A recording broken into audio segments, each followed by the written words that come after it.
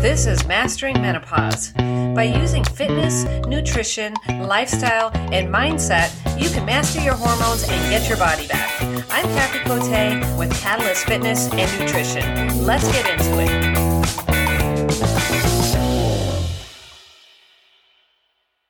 Today, I'm going to be talking about protein and why it's so important for women as they are going through perimenopause or menopause. Being a woman in midlife means that you are way more likely to be losing muscle than you are to be gaining it. And as we get older, we don't have the same level of muscle protein synthesis that we once did. So we actually require more protein, especially during menopause, where we have that decline in estrogen and then the increase in cortisol. We're also experiencing a decrease in growth hormone and testosterone, and that's accelerating our muscle loss. Since most women don't have a lot of muscle mass to start with, it's crucial at this point in time in your life to ensure that you're getting more than just adequate amounts of protein. Maybe you're somebody who's always dieting or you are incorporating fasting. You're not giving yourself a chance to eat enough protein, let alone enough calories. You can't gain muscle or prevent muscle loss on lower calories or chronically being in a negative energy balance. And as you lose more and more muscle, especially past 40 years old, your metabolism slows down. And that's when we start to become more frail and more prone to injury. So how much protein does a woman in menopause need?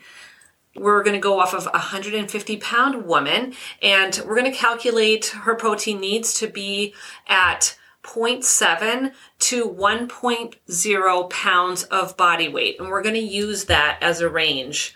So 0.7 of 150 is 105 grams of protein. That breaks down to about 35 grams per meal. And then if you calculate the body weight times 1.0, that's 150 grams of protein per day, and that's 50 grams per meal. So you might be thinking that there's no way that you can eat that much protein, but yes, you can. But more importantly, you should. And I'm going to tell you exactly how. Most of my clients need help with this at first. You're basically trading in your carbs for protein. And while we have an almost unlimited supply and access to convenient carb sources like chips, crackers, cookies, breads, pastas, and alcohol, it's not as readily available or convenient for protein sources. And those are a little bit harder to find. And in fact, you need to make some effort. And this is what I help my clients with. So we're going to try and shift you from having your soup and salad for lunch to incorporating more protein, not skipping your breakfast, and having a little bit more protein at each meal. Here are some examples of lean protein sources. These are going to be mostly protein.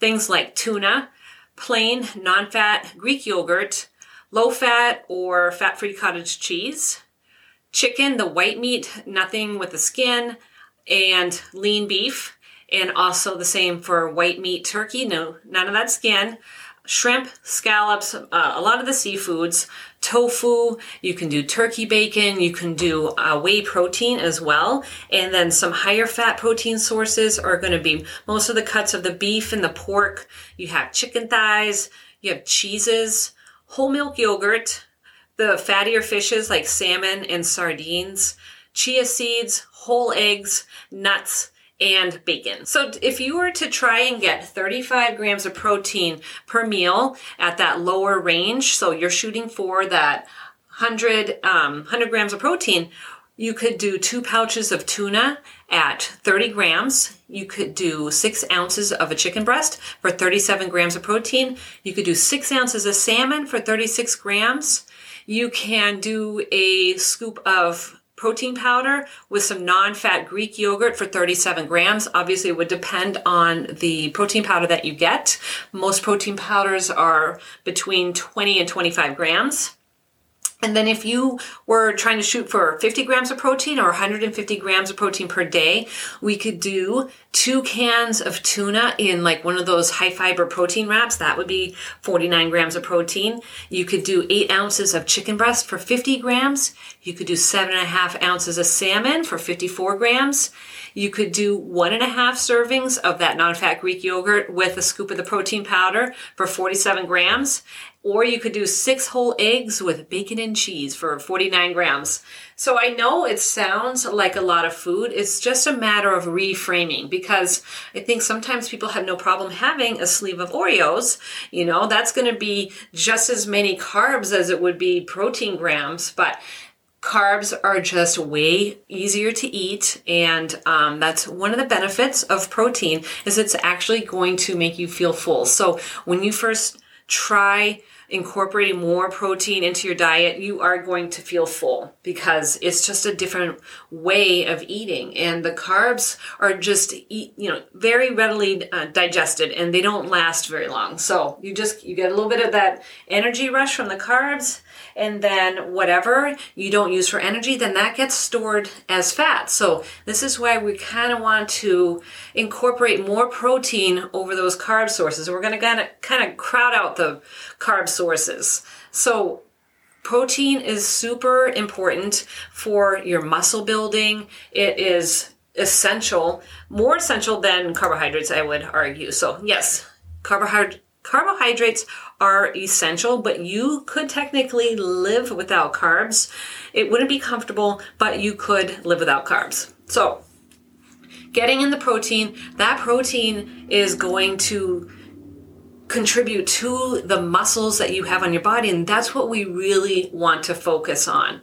So once my clients start consistently hitting their protein goals, they actually start losing weight, increasing their muscle, and that is exactly what we want to do when we are in menopause.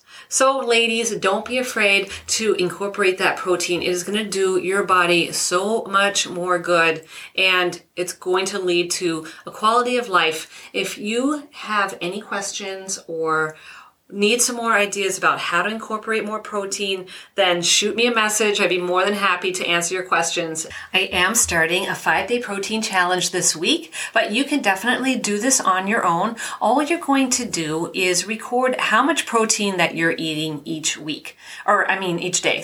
So what you could do is you can download the free app called MyFitnessPal, and that's going to help you keep track of your protein grams. Or you could just do it manually, take a look at the packages, or you could look up the values online. You can even ask Google, like, how many grams of protein are in a chicken breast.